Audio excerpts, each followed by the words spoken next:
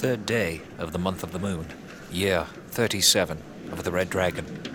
My investigations have led me here, to the small seaside town of Helene, formerly a large trading hub.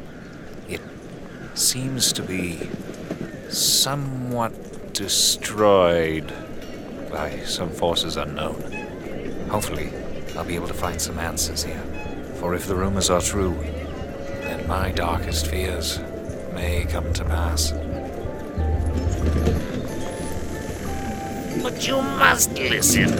This is imperative to your own survival. Get the fuck away from me. All right, fine. Be that way. Stubborn, like the rest of you fools.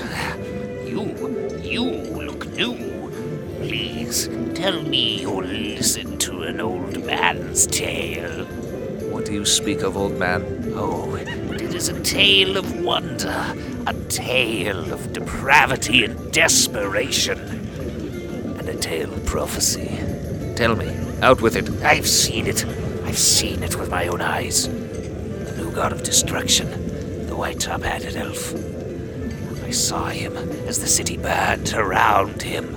I have no need for your superstition. Just tell me of the events. I'll tell you of the characters, not the events. Of an elf named Jeremiah. And then they're gonna get bones for me. Okay. Of a tiefling named Chrono. Hello? Of a halfling named Lyra. What the hell? Of a human named Griver. You got nothing to say about the fucking sea monster? Of a warden named Bones. God, not another elf. Of the half-elf bard Seamus. I knew you'd miss me. And of a dragonborn named Leskank. I throw the halfling up the pyramid. I don't know if I want to hear this story now. But you must, for it is a tale of hilarity and humility. Come, traveler.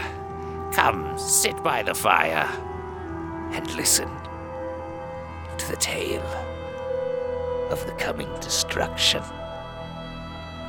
of the Nat Ones.